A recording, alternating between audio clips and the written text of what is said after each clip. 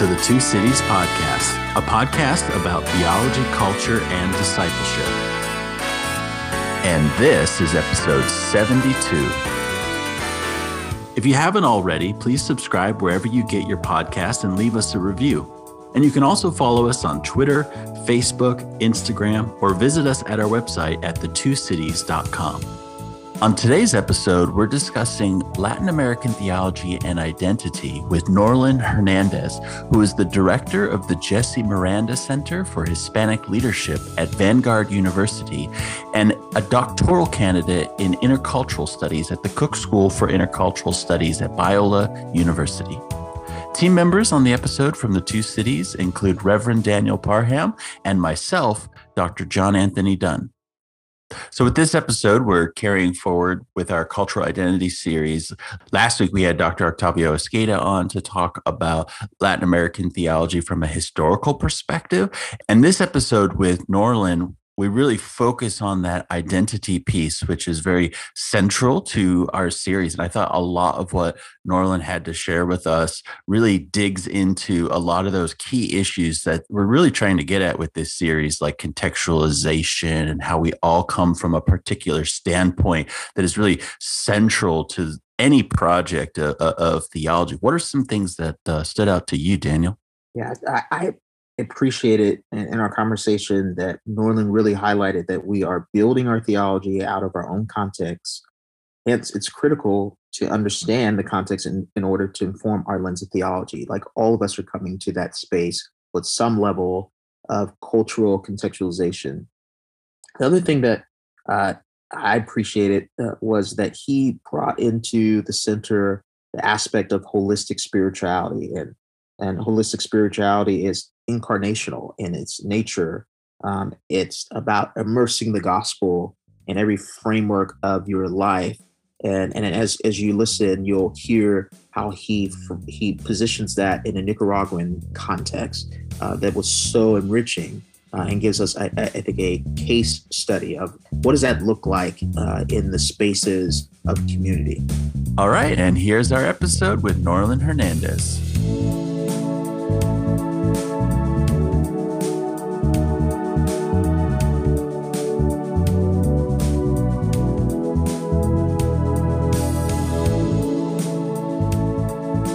So how about we begin by hearing a little bit about why it's important to think about identity and identity formation when we are talking theology?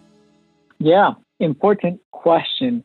I think we often don't connect the process of the development of theological discourse to identity formation or to any one particular culture, at least not within the Western context, the Western dominant context of theology.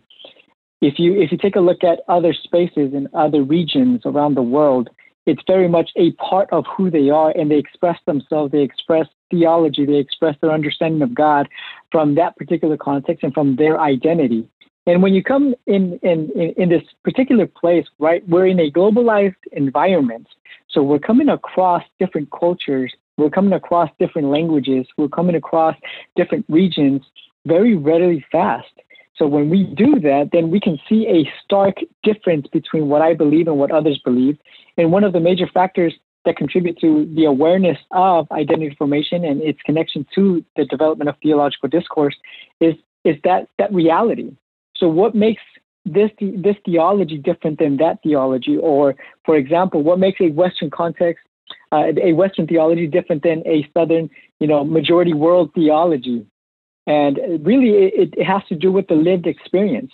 So your question, why is it important? What's the connection there? Well, when we develop, right, when we write something, when we create something, we're creating out of our own context. We understand the world out of this context. And that context has influenced and has shaped and formed the lenses through which you see the world. So it is imperative, it is critical to understand that about the individual in order to understand the development of that particular theology. Without that, then we are bypassing an important and a critical aspect of the author, an important and critical aspect of who's doing the development of the theology. we're bypassing a very critical aspect, even to understand what they say and how they say it and how they contextualize it, how they connect it, how they apply it to how they apply a particular knowledge, right? A particular truth, biblical truth to any one situation. I think that's so enriching, Norland. You brought out an element of contextualization. And I think even thinking in a theological context, we hear about eisegesis and exegesis and how the eisegetical framework is dangerous, but they don't give much context using the word, right, to what eisegesis is and how that is differentiated from a contextualization of our theological constructs. Can you give context to that, as well as, as we're navigating our own cultural experiences, how does that contextualization flesh itself out in a lived Latin American experience? Yeah, phenomenal question. The contextualization process, right? There is this concern that I've seen as I read through this and as I research just contextualization efforts. The concern is that when we contextualize, we lose the truth. When in reality, the effort of contextualization is the effort of translating the truth to a particular context in such a way that it is understood and embraced, and then it is spread. Right? It's one thing to receive a message from someone, maybe you don't understand it, and then you distribute it. It won't have the same power and impact and even followership than it would if that message is contextualized to mean something to me. And then with that same fervor, with that same depth, I then translate that over to someone else. So the task of contextualization, I think what happens is that we find ways to translate the gospel in meaningful and relevant ways. How does that happen in a Latin American context? Well, I can only speak from a Nicaraguense context and from the limited research that I've done in other countries. But from a Nicaraguense context, just recently we went through this political upheaval in Nicaragua, April 2018, where the government was placing making some changes that the Nicaraguense citizens didn't like, and the young people rose up, and there was this political conflict. There was death. It was just one of those events that would mark history in Nicaragua. And I started asking myself, well, what's the response from the Christian community? And in other words, I was asking myself, how are they contextualizing the gospel to fit this particular time and place in history, in the Nicaraguense history? Well, there was multiple ways of how it was contextualized. And my thesis, really, what I think happens is that depending on how the gospel was portrayed to them, depending on how they received the gospel initially, the approach to the contextualization, you either get a very over spiritualized manner of dealing with the situation, or you get a very crude and very non-spiritual approach to contextualizing the gospel, meaning that you're either wholly and fully spiritual, where it's all about the church, it's all about let's pray for the people, let's open up our doors to those affected by this situation, or secondly, it's let's go and let's be at the front lines, but not necessarily as a Christian, but as an individual. There was no common place, there was no middle ground, and part of it is how the gospel was brought to Nicaragua and other places in Latin America, and the stigma that still is present within the evangelical community, and how and when they should engage with the political system. I'll give you one example. There's this individual. His name, he just recently passed away. A figure in Nicaragua, Ernesto Cardenal, priest, revolutionary, poet, liberation theologian, and as he was part of the revolution in Nicaragua, he was actually appointed in political office, and he's a Catholic priest. And the Catholic Church actually said, from this point forward, you can't be part of our institution, because there's a clause within the Catholic framework that you can't hold a public office and be part of the Catholic Church. But he felt that there was a necessity to blend his Christian identity with his social responsibility. And that's the kind of, I think, blending, and that's the kind of understanding and the kind of contextualization that is missing in a context like Nicaragua. So many Latin American contexts function out of a communal space. And when I think in terms of the church in general, the church is communal, but also institutional in its function. Mm-hmm. So how does the Latin American Christian community pair well with the institutionalization of the church?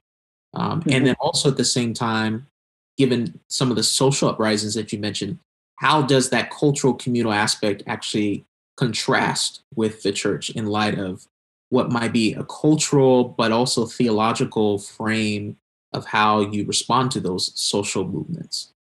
That's a great question. I mean, you're talking about the dynamic of the relationship between the culture from within the context, like the culture of the context of the country, of the society, and the culture within the institution of the church. And that is a multi-layered answer, I think. It's so many factors that contribute to what that means and how they're formed, because it's denominationally based, right? It's also historically based, like who came in and who established the particular church, what was their background, and how that influenced even ongoing secession, right, of the particular church. But when I think about the dynamic between the culture and the dynamic of the institutional culture, there's a clear link. There's a clear connection between the two, and this is what excites me, and this is why I'm actually dedicating my research, my dissertation to this, because I know from firsthand experience, at least, that there is this two-way relationship between who I am and who I am in the church, and vice versa, right? It's who the church is and who the church is in relation to me, and how it influences me. And it influences me in so many ways beyond just the religious, beyond just the faith acquisition, beyond just the spiritual experience of the ecclesial community. So the ways with which I see there's clear connection, it's almost like we're talking about various components. We can talk about the family, right? You can see the family and the cultural values that any one particular context has, like the Nicaragüense context has specific values for family, also for community, right? You can see that as you look at the cultural values in Nicaragua, they very much are resembled within the church because it's part of the context, of course. There's this aspect of holistic spirituality, and this particularly is clearly seen in the most pressing of situations financially in Nicaragua, as well as even here in the States. You can see that there's a holistic, and I'll explain what the holistic spirituality is. There's this embodied experience of what it means to be a Nicaragüense Christian, a Nicaragüense Pentecostal. It's not just the religious experience, it's a lifestyle, really, right? It extends beyond that. And there's also this consciousness raising, right? There's a social justice component to that relationship. And it's found within the family unit, within the culture, and it's also found within the church. So there is a deep connection between that. For example, let's talk about family. There are certain values that, culturally speaking, in Nicaragua or some other Latin American context, are highlighted, such as the value of respect, such as the value of respect for the elders, of course, such as the value of a family, what it means, and how to nurture that. And then you translate that really to the church. And there are certain theological truths, right, that are applied about the respect to, the establishment of marriage, the establishment of the family. But then they're coupled now with this cultural value of what it means to be a family. And that transcends sometimes the family unit, and then it extends and includes the community. So even the word brother and sister in Spanish from a Nicaragüense context takes on a different level, because you're calling the person in front of you a hermano, hermana, brother or sister, and it's like this double meaning. it's the Christian faith meaning, of course, I'm your brother and sister in Christ, but there's also this cultural value of we're family, even though it's that even though it's beyond the family unit, it's the norm to include others who are close to you. That's why you have padrinos. That's why you have madrinas. That's why you have, so these folks, these loved ones, these close relatives and friends become incorporated into the family. So as you can see, like this, the cultural values of the family are then extended within and included within the church institution of family. Right? And the cultural is coupled with the divine, really, in that particular place. And then similarly, it happens with community. It happens with holistic spirituality. It happens with an embodied experience of what does an embodied experience really means?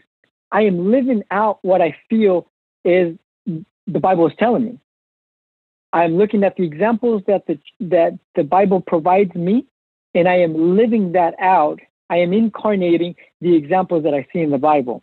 And that happens within the church institution, of course, but it also happens outside. And part of it extends towards consciousness raising and this idea of social justice and the response to the cultural and the social and the political realities that they face in the context. So how do I embody Christ in this situation?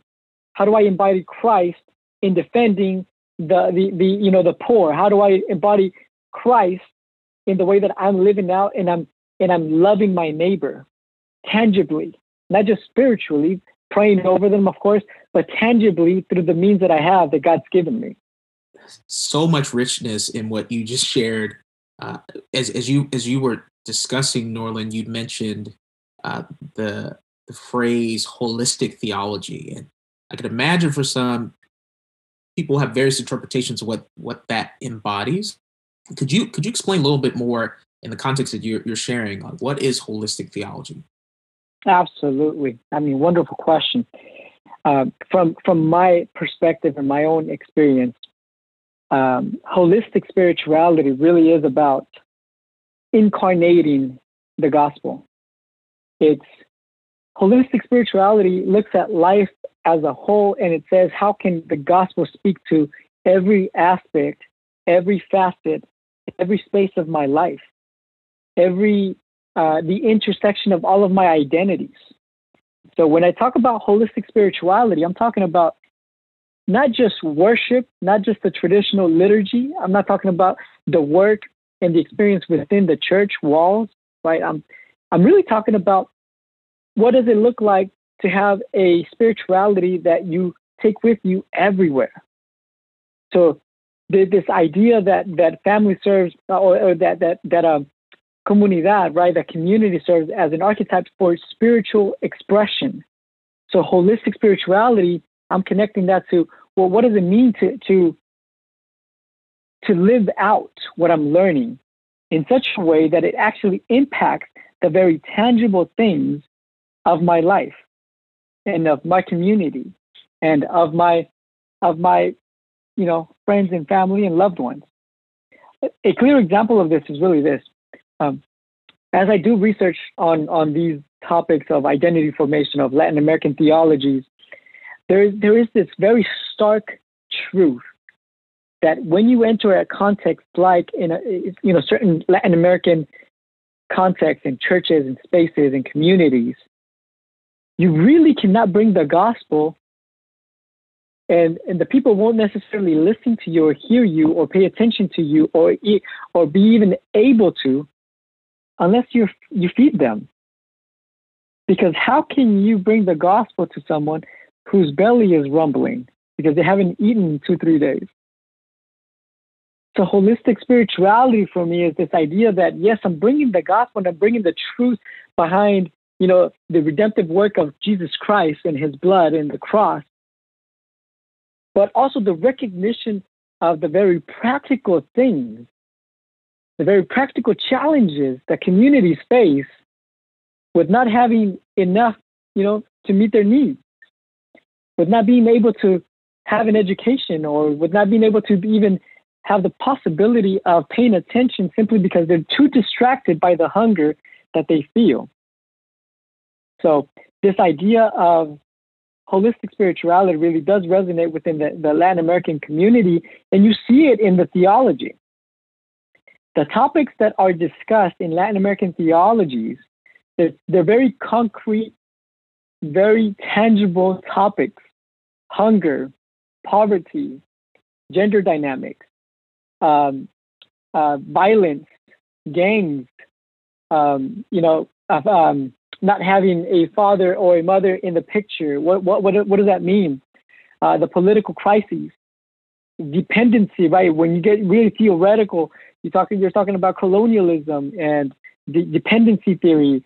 These kinds of things that they don't just live in the abstract, right? They don't just live in the spiritual, but they truly do affect and influence and impact the lived experience of the individual. So holistic spirituality, that's what that means. I'll give you another simple example. I'm in my church. It's a Spanish-speaking Pentecostal church, and a brother comes up to me and tells me, "Brother, my back is hurting, and I just got laid off from work. Where at least I'm on medical leave, but they're not really paying for me. And this is a non-documented individual working in the industry of putting construction and all of that. And at that moment, I felt this deep desire and responsibility to pray for him. And of course, the prayer was for healing, for God to come and to heal his body, but it extended past that. The prayer included this deep empathy, not just for his body, but for the fact that if his body is not healed, then maybe he won't be able to provide for his family. And the realization that this is happening within a U.S. American context where he doesn't have the means, he doesn't have the privileges that a U.S. citizen has to be able to go to the doctors or receive proper care or even the benefits of having a medical discharge from work. So there was that's what holistic spirituality really represents. I'm asking God, I'm intervening, right? I'm praying and I'm saying, Lord, help him, Lord, heal him. But I also have the very concrete realities of what he's going through and what that represents. So it's the very spiritual things for his life, his salvation, but also the very practical things of what it means to be and to live in the context in which he lives in. Yeah, I really love that. I love the examples that you gave, and just thinking about that idea about how, you're mentioning if food wasn't provided, like, could you really preach the gospel in those contexts? I went on a number of missions trips growing up, both through my church and through my Christian high school, to different parts of Mexico, Costa Rica, Peru a couple of times, and even Romania. And when we go on these trips, we would do what I now call, in hindsight, machine gun evangelism. Basically, you just run around, you preach the gospel. There's no connection to the local church, no real connection to the people. It's just this kind of, just blast of a gospel message. And as you were describing this, it got me thinking, how much of this sort of dichotomy of sort of the gospel message versus like gospel living is just kind of like it only really works in a kind of Western white dominant culture and church. Like it's not. I'm just curious, from your reflection, in a Latin American context, right? Is this going to be a dichotomy that would sort of be perpetuated in terms of gospel proclamation and gospel extension of the gospel into the world? You know what I mean? Is this very much a Western white way of doing mission and evangelism, is bifurcating and creating these weird dichotomies? I can't imagine that would originate or be perpetuated in non-white contexts. Yeah. I mean, that's the experience, right? That's what an evaluation of the Western experience would tell you, that's the reality here. But when you compare that with, like you said, with the mission trips that you took elsewhere, that's not the experience elsewhere. And part of it is, based on the conversation that we're having, it really gets to the point of that. We learn how to approach the gospel based on the context that we're in. But the reality is, or a truth of that is, that's not the only truth. that's only part of the gospel, that it's only part of our understanding. So this bifurcation of, knowing the gospel and living the gospel out, it's also present in other contexts. It very much is, but to a different degree in a different way, right? For example, this is the case in a Nicaraguense context. I often say the same. It's, you cannot be so spiritual that you are of no earthly good. So it goes to that point that you're talking about. It's this, I know the gospel, and it's the living out of the gospel. Or have we been taught the right way to live out the gospel, or what it means to truly embrace that, to incarnate the gospel? And certain communities have, and certain communities are still learning, and certain communities have yet to be reached in that particular way. I like what you were talking about, this idea that what we create comes from within, comes from who we are, which is related to where we are and all this, and thinking about that broader context. One of the things that came to mind was how John Calvin begins the Institutes of the Christian Religion. He begins this, big book on God. It's systematic theology. It's all this theological discourse. But the very first book it begins with, who are you, and understanding yourself. And it's that kind of like original dictum, know thyself, is kind of where it starts. And I've always loved that that's where Calvin starts, just thinking about how we can't begin talking about God without knowing who's doing the talking, this kind of thing. And as we are communicating about God and talking about God and talking to God and all this stuff, theology in the second person, that sort of thing, that we need to understand who we are.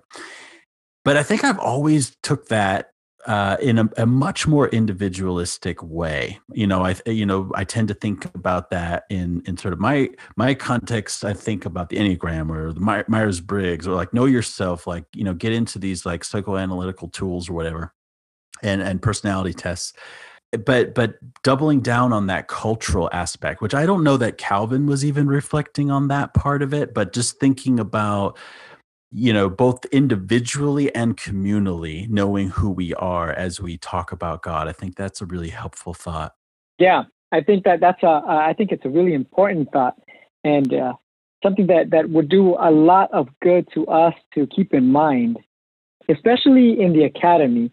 When I read works on the exegetical task and hermeneutics, and some of these cultural elements are ignored, then we miss something, right? We miss something in the translation, we miss something in the understanding, and we certainly miss something in the contribution that we could be doing and giving the academy and the rest of the body of Christ.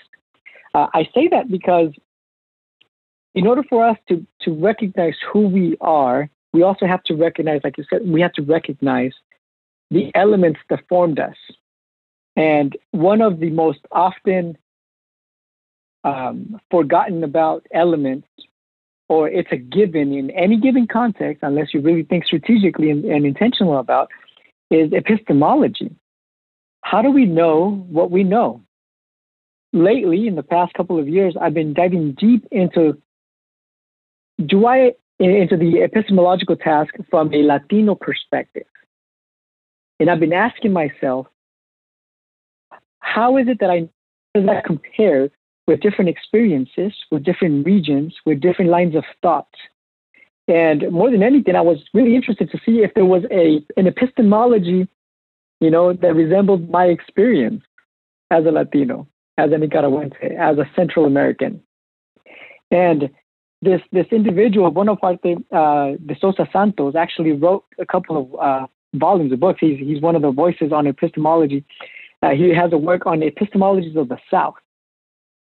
And in this work, he presents, he articulates the differences between a Western epistemology and an epistemology of the South, which is not necessarily just geographically South, but more of the understanding that there's a dominant epistemology and a dominated epistemology. And oftentimes, of course, we can match that up geographically, and the South, south of the border of the U.S., at least in this context, falls within that range. But I say this so that to recognize that there are ways of knowing that haven't been perpetuated, haven't been discussed, haven't been brought to light within the Western Academy. And some of that has to do with who we are. In a lot of the works that I have, that I've run across with the epistemologists of the South in mind, have this emphasis on experience, on the experiential elements of living and knowing, not just the logical, because that's a very Western idea, right? Very Western concept, a very Western approach to knowledge. It's very logical and it's, supposedly objective. It's not subjective. But the epistemologists of the South really say it has to be subjective because ideas are not detached from us, from who we are and how we experience them. So if we run with that and we couple it with the task of theological discourse, right, writing that, then we're writing from our experience. And as we translate the gospel, as we understand it, of course, we have to do our due diligence. Absolutely, right? The hermeneutical task has to be followed, and there's certain processes and procedures that are just useful regardless of who you are, where you are. Absolutely. But there's also room for the inclusion of these different epistemologies that will grant us access to a deeper understanding of what the Word is trying to reveal to us. And that comes from experience. And I think that's something that the Latin American theological voice brings forth. And, the works that can be named that they do, Justo Gonzalez in trying to do this from a Hispanic perspective. We see Juan Luis II doing this from a Catholic perspective as well. Liberation theology, we see Misión Integral, right? We see all these different movements and these different efforts that are trying to put this forward from an experiential standpoint and point of view. Yeah, that's great. And that leads me to ask more about the unity and the diversity of Latin American theology. So you had mentioned some different voices. And of course, when you think about the different denominations that fall under the umbrella, the different theological spectrums, I wonder if you could speak to that kind of unity and diversity a little bit more. Yeah, I'll speak to it, of course, from my perspective, and this is by no means an overgeneralization of how it is or of the end truth, but at least from what I have come across and how I am understanding, the landscape, the theological landscape in the Latin American community, within the motherland and diaspora, right? Because as I think through this, I'm thinking about every single population, right? I'm thinking about all the possibilities, all the variations, ethnically, culturally, gender. We're looking at regionally. We're looking at, where they are within the states and outside of the states, generational differences. All of that brings this mosaic, right, of diversity within the Latin American community. One of the things that I will recognize, though, is that there is this hard reality that it doesn't matter who you are or where you are, there are certain presuppositions that the broader culture, the global culture, has created and has established, per se, about the Latin American community. For example, the Latino image in the U.S., the media has said some things about it, right? Politics have said some things about this. Movies, TV shows, music, you name it. All of these are contributing to this understanding that then turns to these preconceived notions of who the Latino, the Latina is, right? The Latino, has often been, and historically, and we see this in research, has been deemed lazy or devious, has been deemed someone who is uneducated. And of course, the over-sexualization of the female Latinas, right? All of these different things are, I mention these things because they're incorporated within the question that you're asking. There is a diversity, absolutely, ethnically, linguistically, gender, regionally, the food, the traditions, all of that exists even within one single country, right? Mexico and the different departments that it has, the different states per se, and Central America and the various countries, and then the various regions within it. In Nicaragua, for example, you have the Western Coast, which is a mestizo European dominant aesthetically looking people. And then you have the East Coast, which is more Afro-Caribbean and traditions and the food. You can see it. So there's this really stark divide even within the same country, right? Just based on region. And along with that, of course, all the practices and the cultural values and everything that comes with that. But I want to go back to what I started is there is still this underlying similarity, I believe, I feel. There's still this foundational starting place, so to speak, for most, if not all of Latinos. And it has to do with the historical realities that have happened and how they have impacted every generation of Latinos, right? But what we're talking about the conquest, what that's meant for everybody after that. We're talking about colonialism and what that's meant for everybody, for all the Latinos after that. We're talking about capitalism and what it's meant for the Latinos, for generations, for centuries. So there is this, I believe, there's this unity in experience. This is why when I meet someone who is Latino, and they can be from a country that I've never visited before, they can be somebody from, let's say, Belize, and they can be somebody from Colombia. I've never met them, but as soon as they start talking Spanish and I start connecting with them, and there is this immediate connection because there is this connection based on experience that I resonate with, that I can be empathetic about. Now, there's also variances in how deep that relationship or that experience may be, because again, there's differences even within a context, right? There's socioeconomic differences, and that creates a certain experience, of course. But by and large, I think that there is this foundational similarity that brings unity, cohesiveness to the Latin American experience and identity. There's this author that started talking about Gracia, Jorge Gracia. He talks about the Latin American identity from a philosophical perspective. And his thesis is that we should be looking at Latin American identity. Actually, he pushes forth the Hispanic term because it's historically based and it deals with the conquest. And from that point forward, it's this domino effect of experience that encapsulates the Hispanic community. So in that sense, I resonate with what he's saying, because he's saying there's this foundational experience that is all embracive. Like, it embraces everybody. It includes everybody. It affects everybody. What would you say is the one thing or maybe a couple of things that the church in the West really needs to learn from Latin American theologians? Wow, that is a phenomenal question. There are so many things that I could say the Western Church could already incorporate because of the works that do exist. And part of it has to do with the experience of the Latin American Christian. And one of the things, of course, especially when we compare it with, let's say, a U.S.-based church, which just being in the U.S. alone comes with its privileges and its experience, right, and its expectations. And compared to other countries, such as Nicaragua, then it's very different.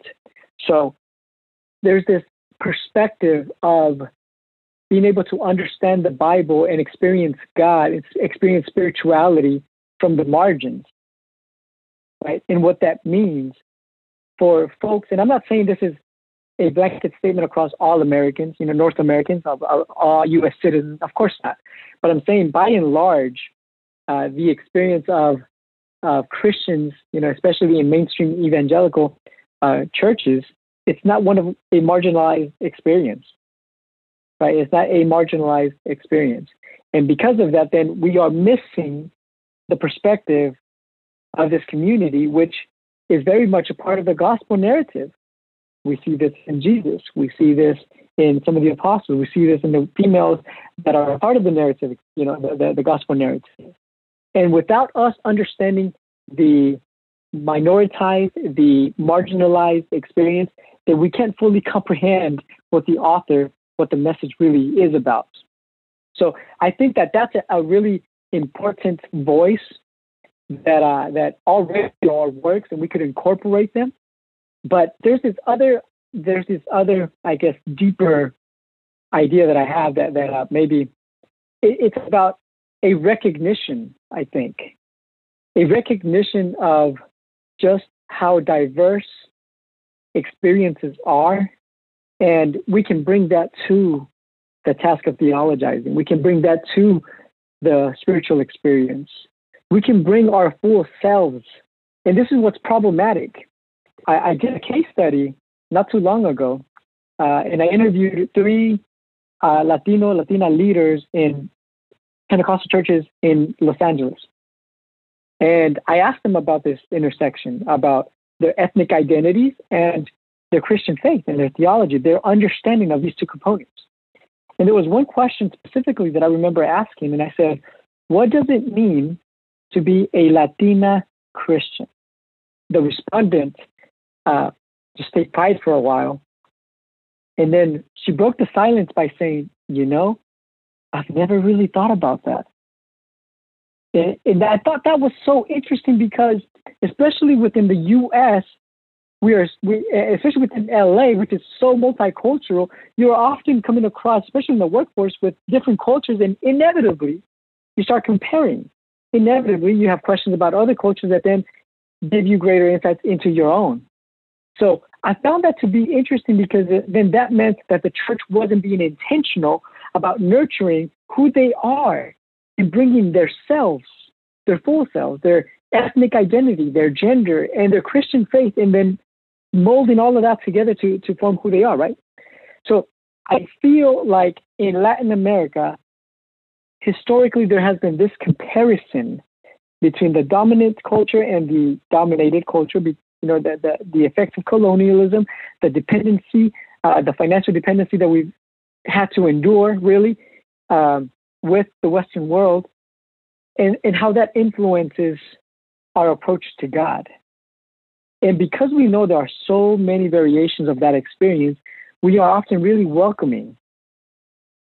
I'm not going to say always, because I know that that's not a fact, but we very much, the majority of the times, we welcome different perspectives and experiences. Testimonials are a big part of the Latin American liturgy, testimonies. And testimonies all about who we are and who God transformed us to be. And that adds this interesting dynamic, right, to our experience as Christians, as followers of Christ. That I think if the Western Church were able to embrace and were able to be open to that, there would be, I think, a greater sense of collaboration, a greater understanding of the global Christian identity, not just a very limited, very contextual, very Western understanding of the Christian identity. All right. Well, thanks so much for that, Norlin. This was really helpful to hear your insights and thinking about identity and how that relates to theological discourse, and not just limiting identity to individualistic categories, but also thinking more communally and ethnically, and thinking about who we are in a much more holistic sense, as you have described. So just very much appreciate your insights and having you on today. Well, it's been a pleasure. Thank you, John, and thank you, Daniel, for having me.